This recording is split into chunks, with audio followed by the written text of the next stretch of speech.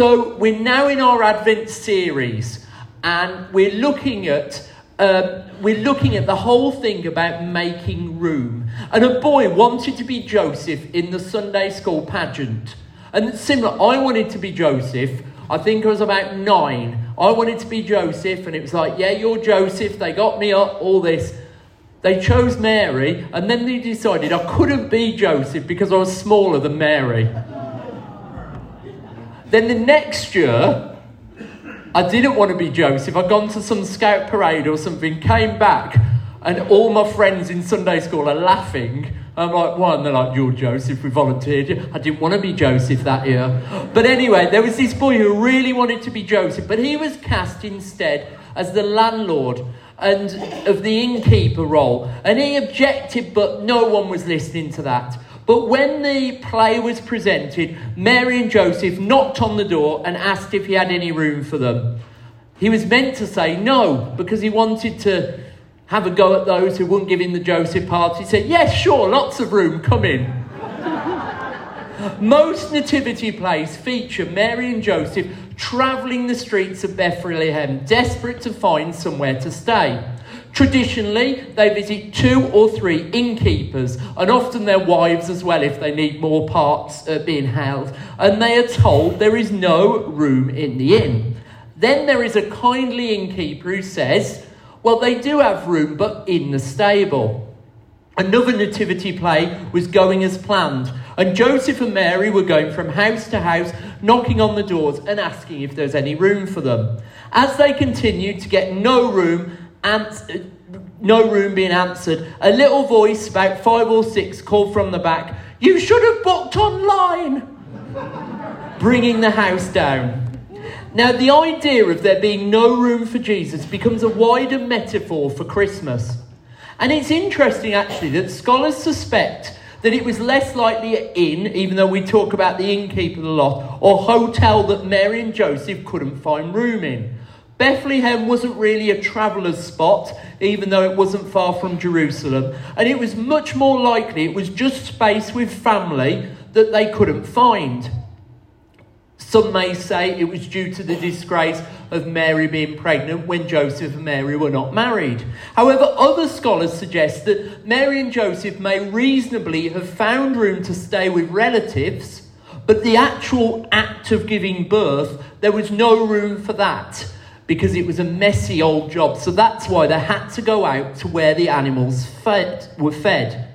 But we're going to look at Luke, the book of Luke today, and Luke clearly points out whatever the sort of wheres and wherefores and the practicalities, points out there was no room for them. He doesn't go into the detail as to why, but just there was no room. And I think this is the reason that this part is in the story. It's because God wanted it there. God was making a statement. And we're using this over the next few series to help with our thoughts about Christmas and Advent, about preparing ourselves for the birth of Jesus. Last week, Vicky challenged us to be a non-anxious presence, to maybe make room in our schedules. But we're also going to look at making room for the marginalised, for wonder and hope, for worship, and most importantly of all, for the Son of God. I said we're going to look at Luke and what he tells us at the very start of his gospel. So let's start with Luke 1, 1-4, and should be coming up on the screen now. So Luke says this, many have undertaken to draw up an account of the things that are being fulfilled among us, just as they were handed down to us by those who first were eyewitnesses and servants of the word. With this in mind, since I myself have carefully investigated everything from the beginning, I too decided to write an orderly account for you, most excellent Theophilus, so that you may know the certainty of the things you have been taught. And again, scholars disagree whether there's actually a person called Theophilus who was being written to, or whether it's a term for those who are reading this. Because for those who know a bit of Greek, Theo is God, Phil, if you don't know, I'm Phil. And actually Phil, or Phileo, is love. Now, Phil often is lover of. So when we have Philip, which is my name if you're my nan or my mom, Philip means lover of horses, which isn't quite true in my case. I don't really care for them. But Theophilus, we're getting lover of God or lover of the things of God. So it could be that's talking to all of us who want to love the things of God or who do love the things of God. But here, we've got here what Luke is telling them, that he's going to give them account of what Jesus did. I used to love show and tell at school. And as you can imagine, I didn't have much problem with the telling part. Describing the item brought in great detail. And at the start of the gospel, Luke is actually saying, I am going to show you who Jesus is through story. I'm going to show you by what Jesus did, by the accounts that happened, who Jesus is. He's going to show all that Jesus had to offer. And we're going to look at 3 stories from Luke's account. Now, there are many stories in there, and part of this is to challenge you to not just go with the familiar. This Christmas, don't just go, well, I know the stories. I know what happens. Every year, I had to do a little talk for Allenwell Infants, and Pastor John did the quiz, I did the talk. That was tradition. And every year I would go, I don't think I've got a story in me this year. I did it 15 years in a row. I was saying, I don't have another one. And every year when I sat down and prayed and said, show me something, God, something new would come. So don't just think, oh, I know these stories. Think about and pray about what God is telling you through them as we look at these stories together, but also as then we look at as you look at your studies going forward. Don't just let us tell you stories on a Sunday. Continue to do this as we go through. Now, when we looked at stories in English at school, our teacher, Mr. Walker, said your introduction always had to have 6 little questions. And these 6 little questions were this. They are who. So who is involved? Who is involved in the story? Then next, what? So what happens? What goes on? When was it? Where did it happen? How did it happen? And finally, why? Why did this story happen? Why is this story, this bit of literature that we're looking at, why is it being told? Why is it important? So as we read through stories, and most of the talk today is actually reading from the Bible. And don't worry, the first one is quite a long story and it does get a bit shorter before you worry about your beef, turkey or pork.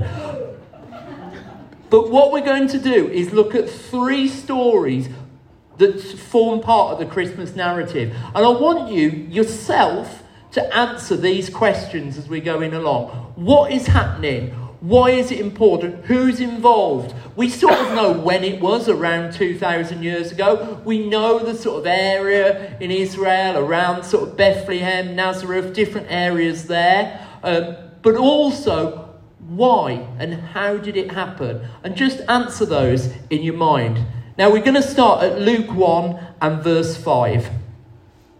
In the time of Herod, king of Judea, there was a priest named Zechariah who belonged to the priestly division of Abijah. His wife Elizabeth was also a descendant of Aaron.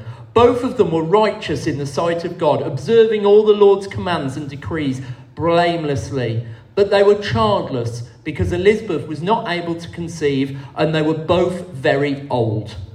Once, when Zechariah's division was on duty and he was serving as priest before God, he was chosen by lot, according to the custom of the priesthood, to go into the temple of the Lord and burn incense. And when the time for the burning of incense came, all the assembled worshippers were praying outside. Then an angel of the Lord appeared to them, standing at the right side of the altar of incense. When Zechariah saw him, he was startled and gripped with fear. But the angel said to him, "Don't be afraid, Zechariah. Your prayer has been heard. Your wife Elizabeth will bear you a son, and you are to call him John. He will be a joy and delight to you, and many will rejoice because of his birth. For he will be great in the sight of the Lord. He is never to take wine or other fermented drink, and he will be filled with the Holy Spirit even before he is born. He will bring back many of the people of Israel to the Lord their God, and he will go on before the Lord in the spirit and power of Elijah, to turn the hearts of the parents to their children, and the disobedient to the wisdom of the righteous, to make ready a people prepared for the Lord. Zechariah asked the angel, "How can I be sure of this? I am an old man, and my wife is well along in years." The angel said to him, "I am Gabriel. I stand in the presence of God, and I've been sent to speak to you and tell you this good news. And now you will be silent and not able to speak until the day this happens, because you did not believe my words, which will come true at their appointed time." Meanwhile, the people waiting for Zechariah and wondered why he'd stayed so long in the temple. When he came out, he could not speak to them. They realised he had seen a vision in the temple, for he kept making signs to them, but remained unable to speak. When his time of service was completed, he returned home.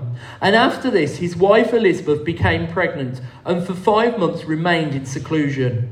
"The Lord has done this for me," she said. "In these days he has shown his favour and taken away my disgrace among the people." We're now skipping forward to verse 57. When it was time for Elizabeth to have a baby, she gave birth to a son. Her neighbours and relatives heard that the Lord had shown a great mercy, and they shared her joy. On the 8th day, they came to circumcise the child, and they were going to name him after his father, Zechariah. But his mum spoke up and said, "No, he is to be called John." They said to her, "There's no one on your relative side who has that name." Then they made signs to his father to find out what he would like to name the child. He asked for a writing tablet, and to everyone's astonishment he wrote, "His name is John."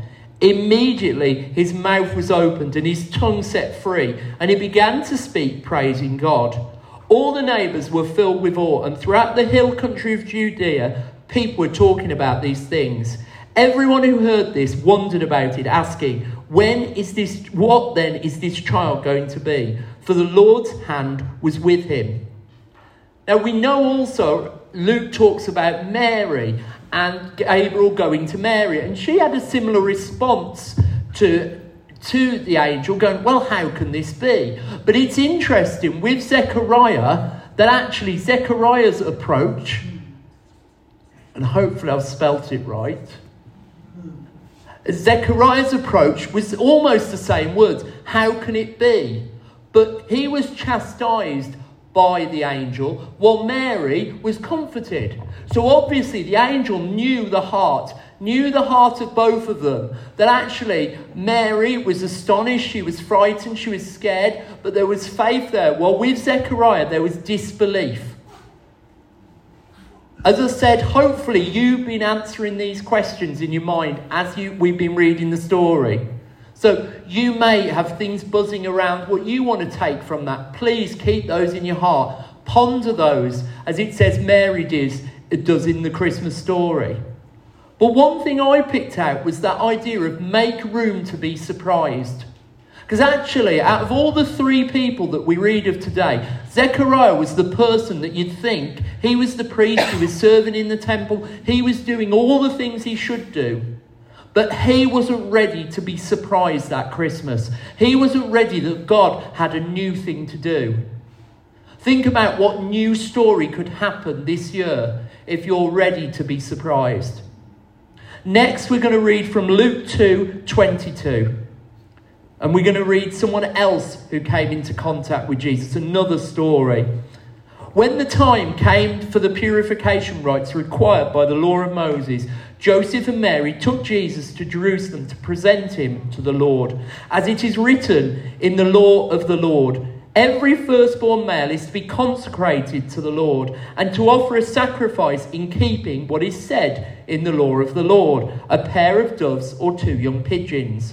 Now there was a man in Jerusalem called Simeon, who was righteous and devout. He was waiting for the consolation of Israel, and the Holy Spirit was on him. It had been revealed to him by the Holy Spirit that he would not die before he'd seen the Lord's Messiah. Moved by the Spirit, he went into the temple courts. When the parents brought in the child Jesus to do for him what the custom of the law required, Simeon took him in his arms and praised God, saying, "Sovereign Lord, as you have promised, you may now dismiss your servant in peace, for my eyes have seen your salvation, which you have prepared in the sight of all nations, a light for the revelation to the Gentiles and the glory of your people Israel." Then the child's father and mother marvelled at what was said about him. Then Simeon blessed them and said to Mary his mother, "This child is destined to cause the falling and rising of many in Israel, and be a sign that will be spoken against, so that the thoughts of many hearts will be revealed, and a sword will pierce your own soul too." So now our next story is Simeon. Now with Simeon, it said he was moved by the Spirit. And what that seems to show is that's how he led his life, but how he was moved in that particular moment there. How do we make room this Christmas for the Spirit? How do we make room for the Spirit to change the narrative, change where our story's going? You may be somebody who's very planned, maybe even after what Vicky said last week about making room, about taking time and taking time to rest. Maybe you've been incredibly planned and organised, going, okay, I'm going to move some stuff there. I'm going to make sure this stuff doesn't happen. We're going to do this here, and you've got it as a military operation. Is there room in your story for you to be moved by the Spirit? Is that your prayer? That the Spirit maybe takes you somewhere differently, that you're speaking to people you never thought you would. You are engaging in the Christmas story in a totally different way because you have made yourself really open to the Spirit. There are people here who, like Simeon, may have been promised things. That promise may overshadow Christmas for you. But maybe just hold on to that. Maybe this story just gives you a bit more courage, a bit more belief, a bit more faith, a bit more focus. Hold on to those promises.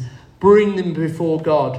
So maybe your story this Christmas could be a story of promise, a story led by the Spirit.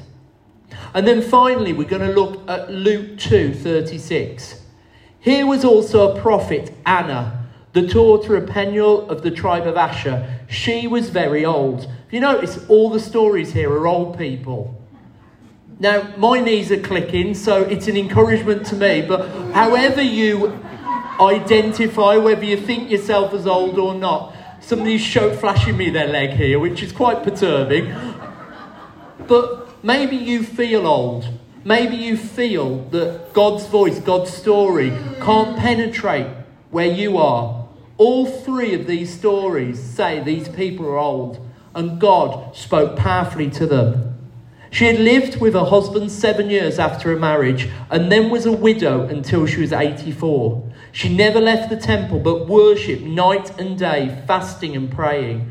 Coming up to them at that very moment, she gave thanks to God and spoke about the child to all who were looking forward to the redemption of Jerusalem. So here we've got prayer, we've got fasting and worship, and we've got Anna who was doing that, who was preparing herself in that particular way.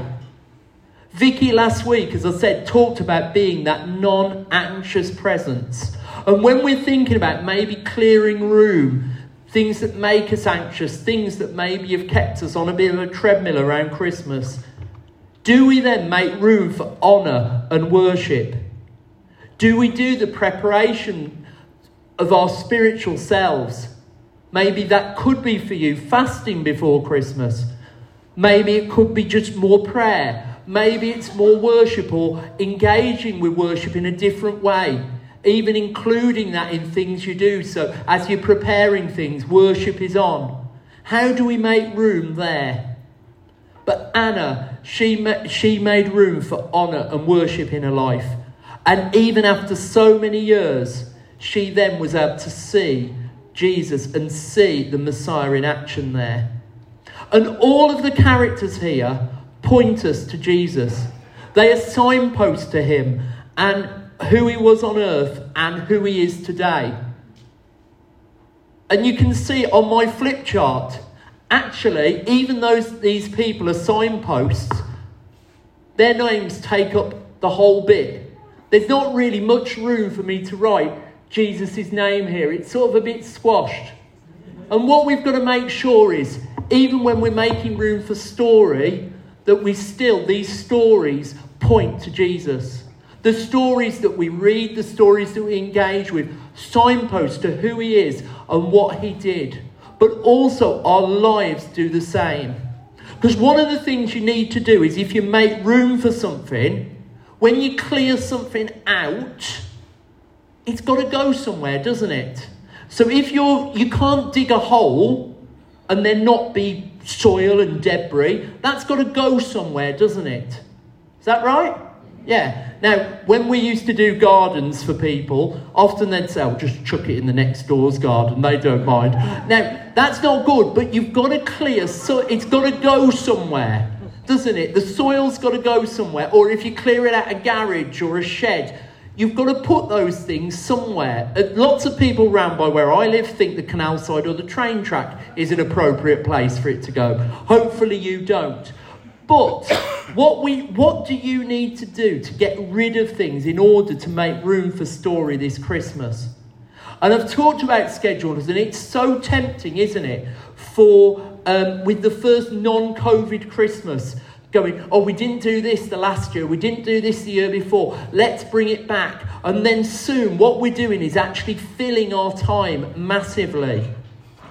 What do you need to get rid of in order to make room for story this Christmas? And also, how do you keep that room going throughout your life, really? My brother makes me laugh in a lot of ways, but every half term I'm asked, or my mum's asked, to look after Jonathan, my nephew, which is fine, but there's always a reason. It is, we're clearing out the garage or the study, which is fair enough, clear out the garage or the study. But then the next half term, "Oh yeah, can you look after Jonathan on Thursday, because we want to clear out the study." And sometimes if I'm cheeky, "I thought you did that 6 weeks ago." But the things go back in, don't they? You go, "Oh yeah, we've cleared it out, but we'll just put some junk back in." "Oh yeah, close the door." And to be honest, if you saw my study or office, his is so much better than mine, so I shouldn't laugh at them. But so often we do that. We clear out, we make space, but things creep back in. So we need to think about how we can engage with those stories where we see lives and communities change in the book of Luke, where these people receive Jesus and encounter them. How do we make space for that to happen? Freddie and John were fortunate enough to have a season ticket for a football team. It says Chelsea. I don't think that's actually fortunate. But anyway, they had season tickets. But they couldn't help noticing every time there was always the spare seat next to them, B14. And they had a friend who would have loved to buy a season ticket. So they thought it'd be great if we could have 3 seats together. So they went to the ticket office and asked if they could buy the season ticket for B14. The official said, unfortunately, the seat had been sold. However, week after week, the seat was still empty, which is rather odd, isn't it? Because it had been sold. But then, what's always good on Christmas is the Boxing Day football match. And then on Boxing Day, much to Freddie and Eddie's amazement, the seat was taken for the first time that season. So John couldn't resist asking the newcomer, "Where have you been all season?" "Don't ask," he said. "The wife bought me the season ticket back last summer, but she kept it for a surprise Christmas present." You see, that Christmas present wasn't just for Christmas, was it? And the Christmas story isn't just for Christmas either. We're challenging you to make room for story this Christmas. But these stories can also propel us throughout the year. Max Lucado once noted that the manger was a statement that there is no place Jesus will not go. If he is willing to be born in a barnyard, then expect him to be born to work anywhere. Bars, bedrooms, boardrooms. No place is too common. No person is too hardened. No distance is too far. There's no person he cannot reach. There is no limit to his love. Make room for story in your own life. And as I said earlier, interestingly, it was the priest who actually responded probably most poorly in the story and needed to learn. There can be a caution to those of us who've been around a while in church to understand that God can break through and surprise us also. And remember that we're part of the story. We can be part of this story. It says in 2 Timothy, all scripture is breathed out by God and profitable for teaching, for reproof, for correction, and for training in righteousness, that the man of God may be complete, equipped for every good work. So whatever you read and engage with over Christmas, maybe asking these 6 little questions and trying to get really what is going on in these stories. Remember that can equip us to do every good work. We started, didn't we, with the video, and we said we'd love to see this place packed with people, yourselves and friends, just coming in and being having hospitality and engaging with the story. But who are you going to speak to? Who are you going to invite? Who are you going to pray for? Maybe today, and Mons will love this, maybe you go up and say, I only need a ticket for myself and one other person, but I'm going to give you a £5 today, Mons, and I want 3 extra tickets. And that's going to be my sort of challenge this week, to ask people. Remember, don't just do it as a sort of one-off, like, ooh, hit and run. Pray for people. Really ask God to put, who are the people that he wants you to ask to these things, to help them connect with story. Really pray into that. Maybe it's the more quieter contemplative service we've got that you think, well, actually, that would be really useful for one of my friends to go to. Really just pray about who and where and why.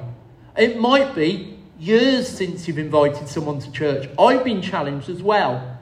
So let's see what we can do together about really praying into who to invite and to help them engaging in story this year. One of the most famous hymns of Christmas, well, actually sung throughout the year, was by Emily Elizabeth Steele Elliott. And it's called Thou Didst Leave Thy Throne and Thy Kingly Crown. And it says this, Thou didst leave thy throne and thy kingly crown when thou camest to earth for me. But in Bethlehem's home was there found no room for thy holy nativity. O come to my heart, Lord Jesus. There is room in my heart for thee. Let's make room for Jesus this Christmas. And let's make room for his story in our lives today. But also for the stories, these old stories, to just show us of his love, his power, and his heart for us and the people around us. If the band could come up, please, let's pray.